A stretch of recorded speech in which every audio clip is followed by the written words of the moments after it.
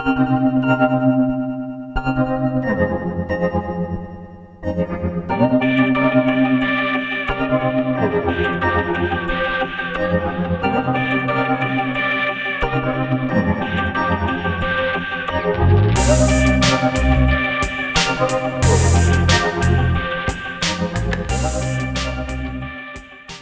to Click Submit. Today I'm your host, Gwen Beebe.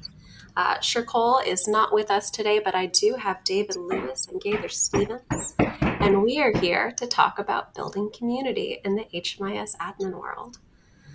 So we were talking about NHSDC just now, which I think is a really fantastic place to start because I think that's where I met both of you for the first time, besides on Slack. So let's talk a little bit about NHSDC and building community. Absolutely, let's. I mean, Passing it to you, David. Yes, please. Because you're here. I remember when I first got started with NHSDC, and it was like early on in my career, and I think it really helped form. I mean, I obtained a lot of skills, but it was the relationships that I was able to form through going to those conferences. I mean, the information was great, but it really, for me, embodied community, I guess, and it validated in a lot of ways my choice to go into this line of work. Like I saw the other people that were doing the work. We all had the same problems. We were just that collaborative experience. And the fact that there was these people from all over the country dealing with the exact same problems that I was dealing in my community, and that we were able to talk about those, it was problems and shared experiences was just really powerful. So that's what I hope others get out of NHSDC conferences and events. And I'm realizing, should have led with this. You can tell I'm a little rusty. David, remind us what it is that you do. Right. Yes. So I am the vice president of NHSDC. So I have been blessed to be able to participate on the board now for, I think close to 6-7 years. Feels like forever. And then my day job, I'm the head of strategic programs at Ecovia. And Gaither, how about you? Well, I build data dashboards, but I work with a lot of communities across the country doing lots of different things, including building a learning management system for HMIS. I'm working on with some people in Alabama and Florida. I'm also working on a racial equity dashboard for Chattanooga. And I love to speak. Honestly, NHSDC is a huge thing. I couldn't be a bigger advocate for the conference. And like you said, the connections and the content, and it's always an incredible experience. I've never had a bad NHSDC. I've actually been, I went homesick maybe once from an NHSDC, during the pandemic. Never, anyone's fault or anything, but always worth it. It's because it's an incredible experience. I do love it. So fun fact, since we're talking about it, I actually went to an NHSDC before I was an HMIS admin by about a month. So I knew I was going to be, and it was Portland. And it was a month before I started the admin role, but I knew that I was going to, and it was what I wanted to do. So I talked my way into getting to go. It's like 15 minutes from where I lived. And by the time I knew that it existed, all the tickets had been sold out. So I emailed Shircole personally, who I'd never met, and begged a ticket off of her. Very kindly let me attend. I had no clue what I was doing. I didn't know the difference between HMIS and the individual vendors. So at one point, I asked somebody in Clarity if that went on top of their HMIS. They just stared at me. I didn't talk to them again for the rest of the conference. It was very embarrassing. But anyways, how things change. They really have. But right off the bat, it was a very welcoming community, and it was easier to step into that space. You must have really enjoyed it then. Oh my God, I loved it. It was so much fun. I was so dressed up every single day. See, I was always a little bit jealous because when I started as an HMIS administrator, I could just go to 2 conferences that was like designated, and they were the 2 vendor conferences. And eventually, the vendor 2 vendors.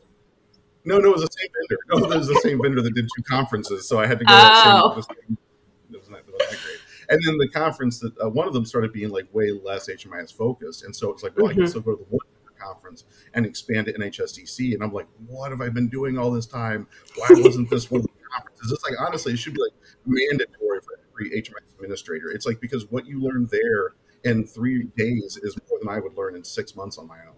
I think there's also the added benefit, if you will, and I'll just put it out there because I know I've made my fair share of mistakes as an admin.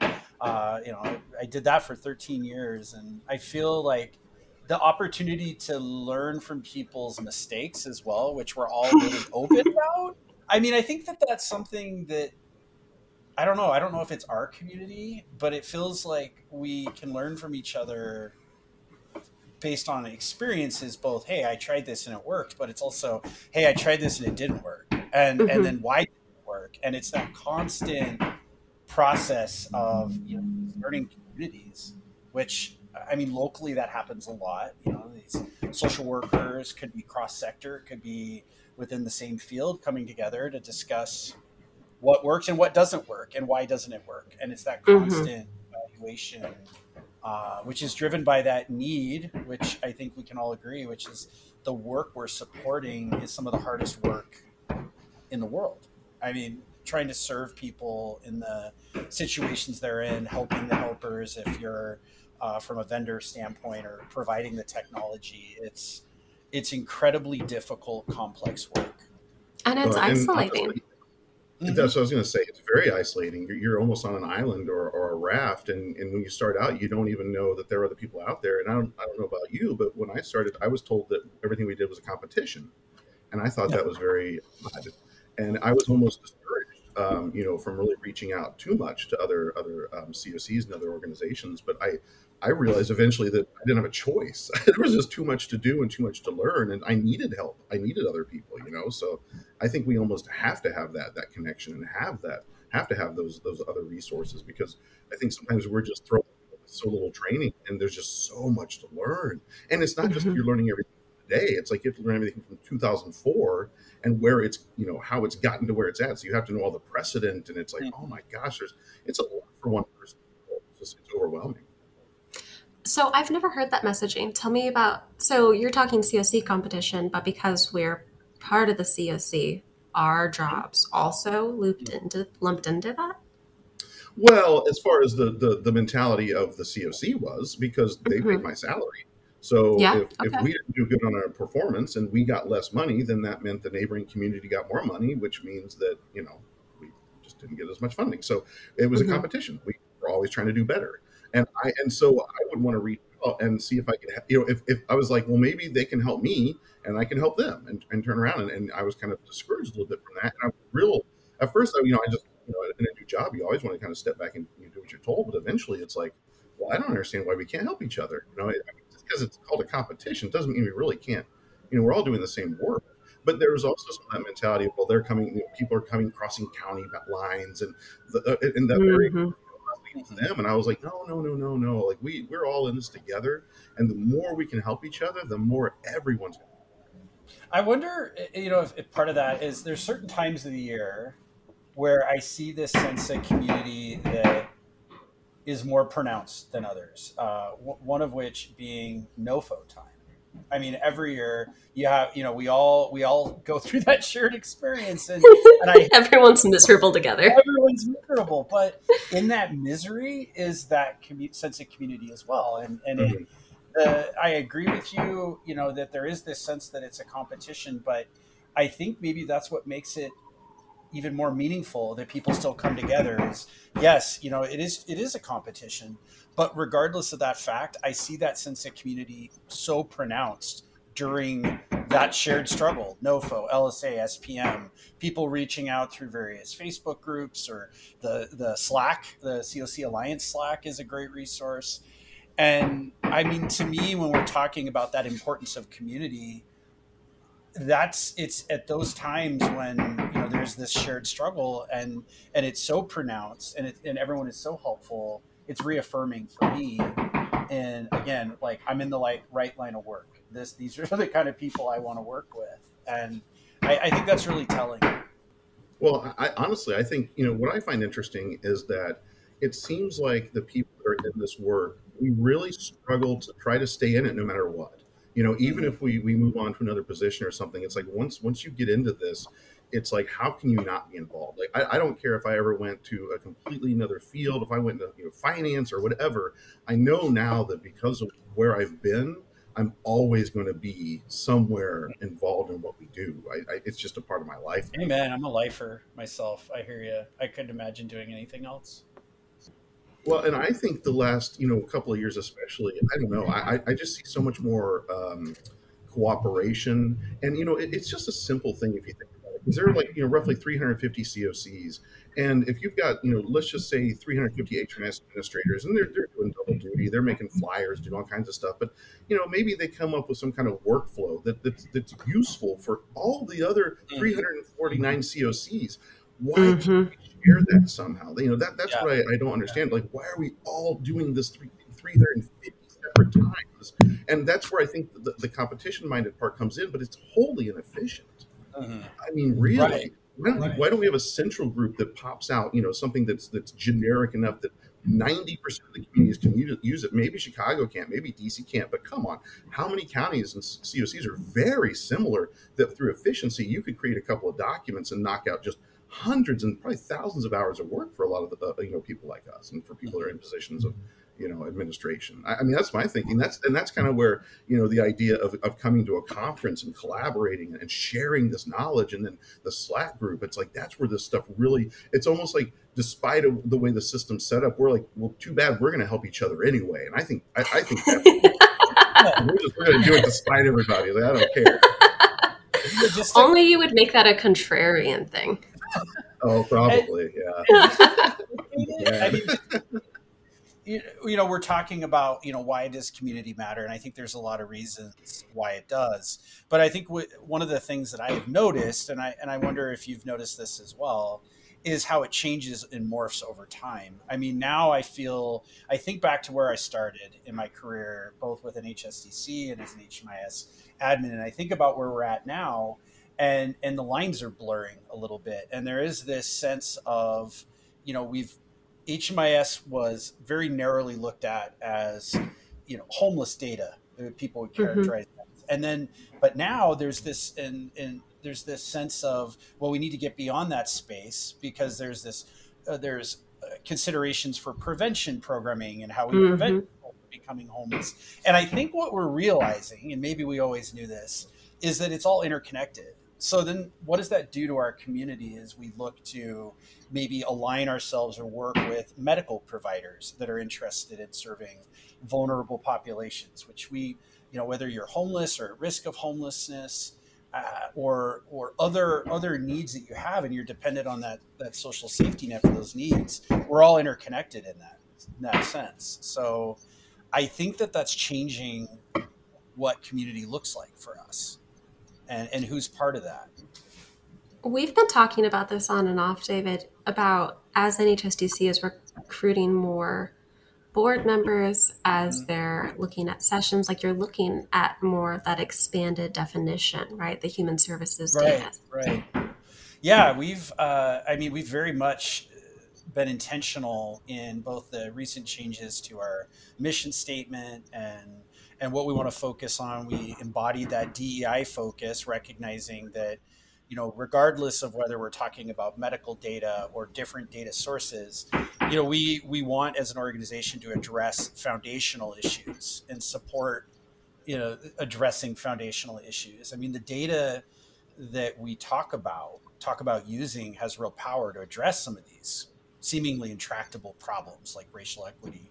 And in order to do that, we needed a board that's going to be representative of minority populations, with those with a diversity of experience, that so that we're able to really support the work. And I think we've made real progress on that. We have expanded our board. We've added more board members. We're always looking for new experience or um, ways of viewing the world that I think would, again, when we're talking about community and that NHSTC community or the bigger community that we're all a part of, that we're supporting the work. Yeah, I think that's That's incredible. And, you said something earlier, kind of about how you were asking about the way maybe things morphed or changed over time. And I've got to be honest, I kind of initially had my head kind of hunkered down. I just was very like, what's going on in my COC, because there's so much to learn Mhm. about the systems that we have, and everything from the way transitional housing works and emergency shelter and street outreach. There's so many components of it, and even that even beyond that, there's eligibility and there's requirements and what's allowable, and honestly, it's like I was just so busy keeping together all my reports and being able to do what I could do. I didn't really think too much like outside of my community, and I think I almost thought most communities were kind of the same until I started talking to them and I started seeing presentations and I started working with other communities, and I realized, oh my gosh, they're all different. Like as Oh, far as their absolutely. and They really and are. so pretty recently, I think that I've kind of gotten to this place where I can look up a little bit more and go, wow, there's a lot of really unique things that are going on here. But going back to data, that's where like I'm starting to think maybe we can take the data that we're gathering, especially as a vendor or just working with communities, and we can start to use, we can do research projects. There was book recently that was just released. The was it homelessness as a housing problem? Hmm. And the idea of taking we have so much data that we're custodians for, and we kind of just pass it on. And a lot of times we don't have the capacity locally to examine it or to research it or to really see what's going on. And sometimes we're lucky and there'll be a university or something that'll do some work. But I want to really kind of dig into some of these bigger national problems and kind of, test some theories and look what's going on, and looking things at racial equity. And like, that's where I think we can kind of elevate what we do to even a higher thing, and then maybe even push like hopefully policy forward, or even mindsets forward. Like I think we're starting out, like like you said, like maybe a lot of us start out with our heads in the ground doing what we have to do to survive, but eventually we connect and we start wanting to do bigger things and really make an impact, and then people move up into like TA and go to vendors. And I think that's really where we're going to see some push, is when some of us then graduate and we really start, those who are in the trenches, start really, going, this is what it's really like. This is, we now know, and we have the data, we can make these huge, pushes forward, hopefully. Well, isn't it about and I've been blessed to be able to work on these types of projects, so that's kind of a big part of what I've been doing, and is addressing big data problems, or that interconnectedness, if you will, between data, and like what does it look like when you're able to piece together a community's data puzzle. And I really do think of it like that, this puzzle. And I think as we consider, like you mentioned, we need to research, understand these problems at a deeper level. I think that's all very true. And part of it, I think, requires a shift from being a custodian of the data, where I feel like to a certain extent we're collecting it, storing it. Is it Hmm. accurate? It's all there. It's all accurate. Good. It's still there. Now we need to actually use it in meaningful ways. And data has a shelf life, like Hmm. in some cases, depending, I mean, if you're doing research, great longitudinal research, you're trying to understand the history of a problem. But when we're talking about using data to help people, we need to be able to use that in ways while the data is still meaningful, is still going to be able to support that need. Like when we talk about coordinated entry, and for example, or these big heavily data heavy projects that we're just not able, I think, to move quickly enough on. And there's a cost to that. So I mean, I think that there's is this evolution of community, and we're broadening the types of providers, whether they be medical or justice, or they're all wanting to be a part of this. We're going to have to be thinking of how are we making that data meaningful and usable for research purposes, but more importantly, for the day-to-day needs of the populations that we're collecting that data from. I get real Well, antsy when you say justice systems. I just want to name I that. know, I I know. hear you. We've talked about it. Yeah, Mm, okay, I know. that's all. And that's that and these are the tough conversations. I'm glad you brought that up, because I think these are the tough conversations that communities are having right now. This Yeah. comes up especially with justice providers. And I get to work, I'm lucky, I get to work with all these communities there's this whole world out there that I wasn't aware of when I was in Spokane. I'm like, wow, there's so many of you. And, you know, we're having these 349 more. and we're having these conversations, and it always comes up around justice. Like, what is appropriate? What's ethical here? And these are messy, sometimes scary conversations to have. And I think, you know, we'll need to continue having them. And I don't know what the right solution there is. You know, I don't know. You know, I hear both sides of the argument. You're absolutely right. I have a solution. What's that? Let's hear it, Gaither. Yeah, simple solutions, actually. Because one of the things when I work with all these communities and I said they have all different kinds of makeup, they all face the same problem: resources. I thought you were going to say homelessness, but yeah, no, that makes sense. Resources can solve everything. Resources solves everything, not just homelessness, education, lots of things. But if you think about it, I think we have limited resources in the community. Therefore, we argue about the way to spend those resources. We bump heads, and then every community looks different. So if we had unlimited resources, I don't think we'd have these problems. I think what we end up having, though, is a problem of efficiency, because we. I do want to name that our economy creates a false sense of scarcity. There could be enough. That's all. We can go into some conversations. I agree with you 100% about that. Okay, 100%. Continue. Absolutely, I agree with you. And so I think it's a resource issue that causes us to butt heads, and we act like, you know, my solution is better than your solution. But really, what we're doing is we're arguing about efficiencies. So that's kind of what I want to be able to help communities do on a ground level, is be able to help them be more efficient, because it's very technocratic of you. I like it. Oh, I don't know. I just dig into. Here's what I do. I'll tell you, I'll be honest. I get into the data and like I build stuff, and I like problem solving. And so I do. Like David was saying, I put this puzzle together. But what I started to do, what I didn't used to do, is I look at the puzzle now, and I'm like, what did I just create, and what can I do with it, and what does it actually show me? And it's 3D and it's got depth, and I can now examine this thing. So rather than just packaging it up and shipping it up to HUD, I'm like, no, you know, this is cool. They made me take care of this data. They made me trim it and correct it and make sure it looks good. I want to know what it shows now. I don't know. I know every community can't do that because again, capacity, time, lots of things. We have resources we could, but I think efficiencies are what we have to focus on right now because we don't have enough resources. I mean, that's kind of the bottom line. If we had enough resources, we could solve all of it. Can I respond to that? Because I think I have a response that kind of agrees with both of you. Which I agree with you, Gwen. Yeah, we're not disagreeing. We're just agreeing in different ways. Yeah, this false sense of scarcity, right? Because it is artificial. It's imposed. It's what we as a society are willing to put towards, you know, that problem. But so agreeing with that, and I would argue that a big part of coordinated entry initially was in a response to this false, you know, sense of scarcity. Mm-hmm. But there is almost always a need for efficiency, and the software solutions and the technology that's going to be a better partner to caseworkers and helping them. I think that they've been overlooked in a lot of this. You know, I mean, it's like we're getting the data. We're getting the data from the client. The data is going into the platform, but the caseworker is making all this happen.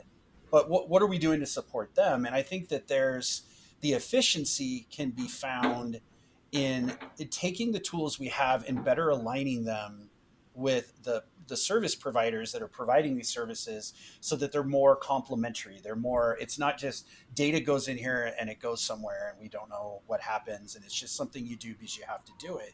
But find the ways that we're leveraging that technology to directly help them in their day-to-day work. And I see some of those, I've seen some really cool innovation with coordinated entry. I know that that's something we talk a lot about, and I'm starting to see the beginnings of that. Here's another scary, I'm gonna throw it out there concept, but is there ethical uses of AI as part of this? You're breaking up. We didn't hear the scary thing. Oh, you didn't hear the scary thing? No, the hammer. Say it again. It's I would say the ethical use of AI or AI. What role does? Oh, that is scary. It is scary. But it's another one of those tough conversations that we're going to have. And I would argue that the reason we need to have it is because of that scarcity, whether it's false or otherwise. I mean, because resources are so scarce and because we need that efficiency that Gaither is talking about, what is there a role there? understanding that there's all these ethical pitfalls, if you will. Mm-hmm. I'd say one thing is that a lot of the information that we collect is just getting used in different forms, right? It's like everything I've done that I'm proudest of, like the by name list that's based on what folks are doing, or the doc. Thank you. I do too. I'm biased. Or like the chronic documentation that's generated from HMIS based on their history, or like commerce paperwork that again is generated by the HMIS. So then you only have to put it in the system. You don't have to do the system and the paperwork. Like everything I've done that I'm proudest of are those things where we're taking things that they have to do for their job and then using them to do a different part of their job so they can spend more time with the client. Because nobody is a social worker because they're really excited about databases and paperwork. We need to find that one person that is, just so that we're not able to say that anymore. That was me. That was me. And I left. I quit. I'm not a social worker anymore. I'm in it for the data in the paperwork. I was so much happier. Like 1 week later is all it took. We have both mentioned the Slack group a couple times. I want to loop back to that. Gaither, can you talk about when and why you started that?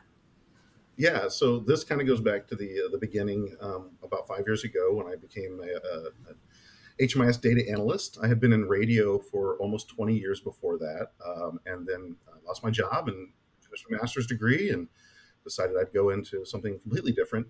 I didn't really choose the homeless system. It kind of chose me because I applied for 150 different places, and this homeless coalition called me up, and it was a one-stop place that did everything from rapid rehousing to emergency shelter to soup kitchen, pantry, all things on site. And I was actually not just the HMIS administrator, but I was also the IT guy for the organization. So I was kind of thrown in, head first to this, and I want to say early on, I was talking to Brandon Bellows and over in Sarasota, and just spending I don't remember, I think him and Amy just maybe like an hour with them, and it just propelled me so far forward in my understanding of what HMIS was.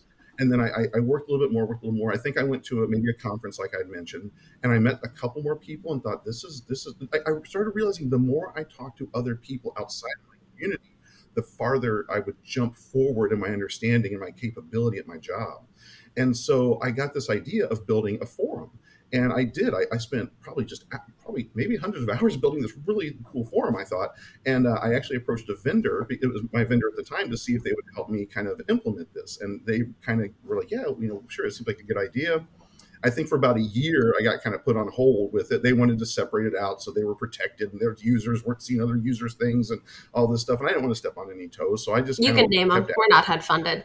We're not funded. Okay, we're just messing around.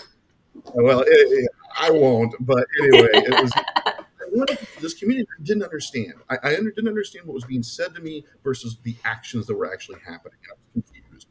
That happens to me a lot. So I was confused for a while, and I eventually was like, oh no, they don't want me to build it because they want to keep everything in a silo. So I'm like, oh, I'll just do it anyway now. I gave a year, I gave a year to whatever to be part of it, and so I just decided I'm going to do it different.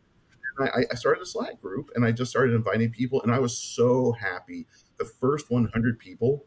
I can't. Every time we'd get maybe 40 people, and I'd go out we had a fire escape, and everybody else smoked, and I didn't. But I'd go out there to socialize, and I was like, we got 100. Guess how many people got on Slack? We got 40 people. We got 100 people. Every time I was so happy. I was like, there's so many people. We're happy. We're helping each other. And I'll tell you what, man. I kept Slack up on one monitor, and if I had any clue on how to help somebody, I didn't care.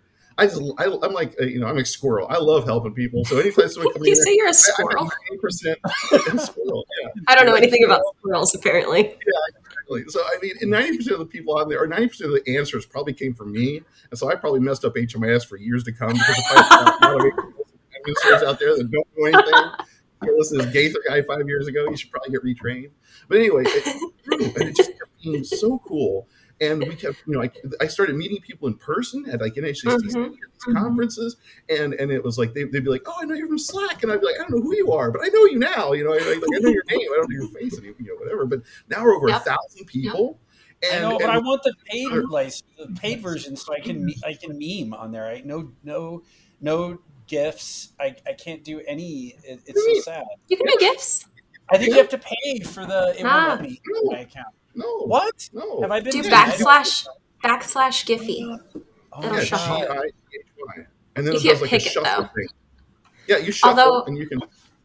yeah. Oh. Although You I do do want Giphy, the and then paid you want to look for version so that I can see my old messages, because Yes. like past Gwen is one of my favorite people to steal from. They're much smarter sorry. than current Gwen. Whatever. So I I like like stealing to from- go back and see what I used to know. an old Gaither, but past one's of old Gaither. But yeah, no, I actually emailed Slack, and they say we don't currently qualify under the. But and then I emailed HUD. Well, I did an AQ. I didn't ask a question, and I was like, hey, will you guys pay for the Slack?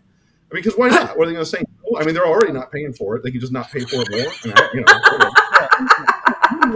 They tell people about it. I do. I know they tell people about it, even unofficially. I tell So people no, I have channels. I might end up trading a dashboard locally to the homeless coalition I used to work at. The new CEO and I are friends, and I was like, well, maybe she probably knows how to do a nonprofit. Maybe I'll trade them a dashboard, and they'll start a nonprofit for us, and then we can That'd have be cool. the COC Alliance be nonprofit, and then Slack will be. I mean, I'm just thinking like these dominoes. Nothing's insurmountable. So Then we need a board. yeah, see, that's like I gotta learn all that stuff. So we've talked about this before, Gaither, right? Like we've had meetings about what would this look like if it was more formal. And one thing that I am still deeply, deeply committed to happening someday is a formal mentoring process, because that would have meant the world to me. Ooh, What too. now? Say it again. A formal mentoring process, Oh, God. like for new HMIS admins, because we've all had those conversations, right, at HSDC, where somebody's like, oh yeah, I've been in this role for 2 months. I don't know anything that's happening, and I think I'm going to quit because nobody has the answers. We should figure something Well- out as part of NHS, because we always ask people, is this your first We do. NHSDC? And we should ask, I think take it We a can step further. Pair Pair them up. people up. Yes. We need Oh my gosh, I would love a buddy. Oh, a buddy system. That's an awesome idea. We should be doing that. I mean, it's such a scary world to step into if you don't know, you're going to be alone at first, and you Mhm. need to bring that community together. I'm gonna mention it. There's got to be something we can do. We're I'll tell building you what, community. Look at this. A lot of things I do, I go, I'm like, why doesn't HUD do this? And I'm like, well, fine. If they're not going to do it, we'll do it. Mm-hmm. Thinking of decisions being made on this call, one thing that is occurring to me, because folks listening to this, you can't see us, but I can see us. We're on Zoom. This was pointed out to me. We're a group of white folks that talk a lot, talking about community. Since you named DEI earlier, Yep. just want to name that. There's a lot of us in this space. Yeah. No, that's a great point. Well, and I'm hoping to grow, as an organization, as Gaither Dynamic grows, and I'm already you hiring? thinking about that not yet, because so honestly, I've had people want me to hire them, and honestly, I'm too scared to commit to not being able to. I want to make sure I can pay someone for like a year. I don't want to take somebody on unless I am responsible for that person. And honestly, too, I just want to hire, other white men. I mean, I want to be able to be. I want my organization to be diverse, but I want to do it responsibly. I don't want any kind of tokenism, and I don't want any kind of thing legally. Where, And legally.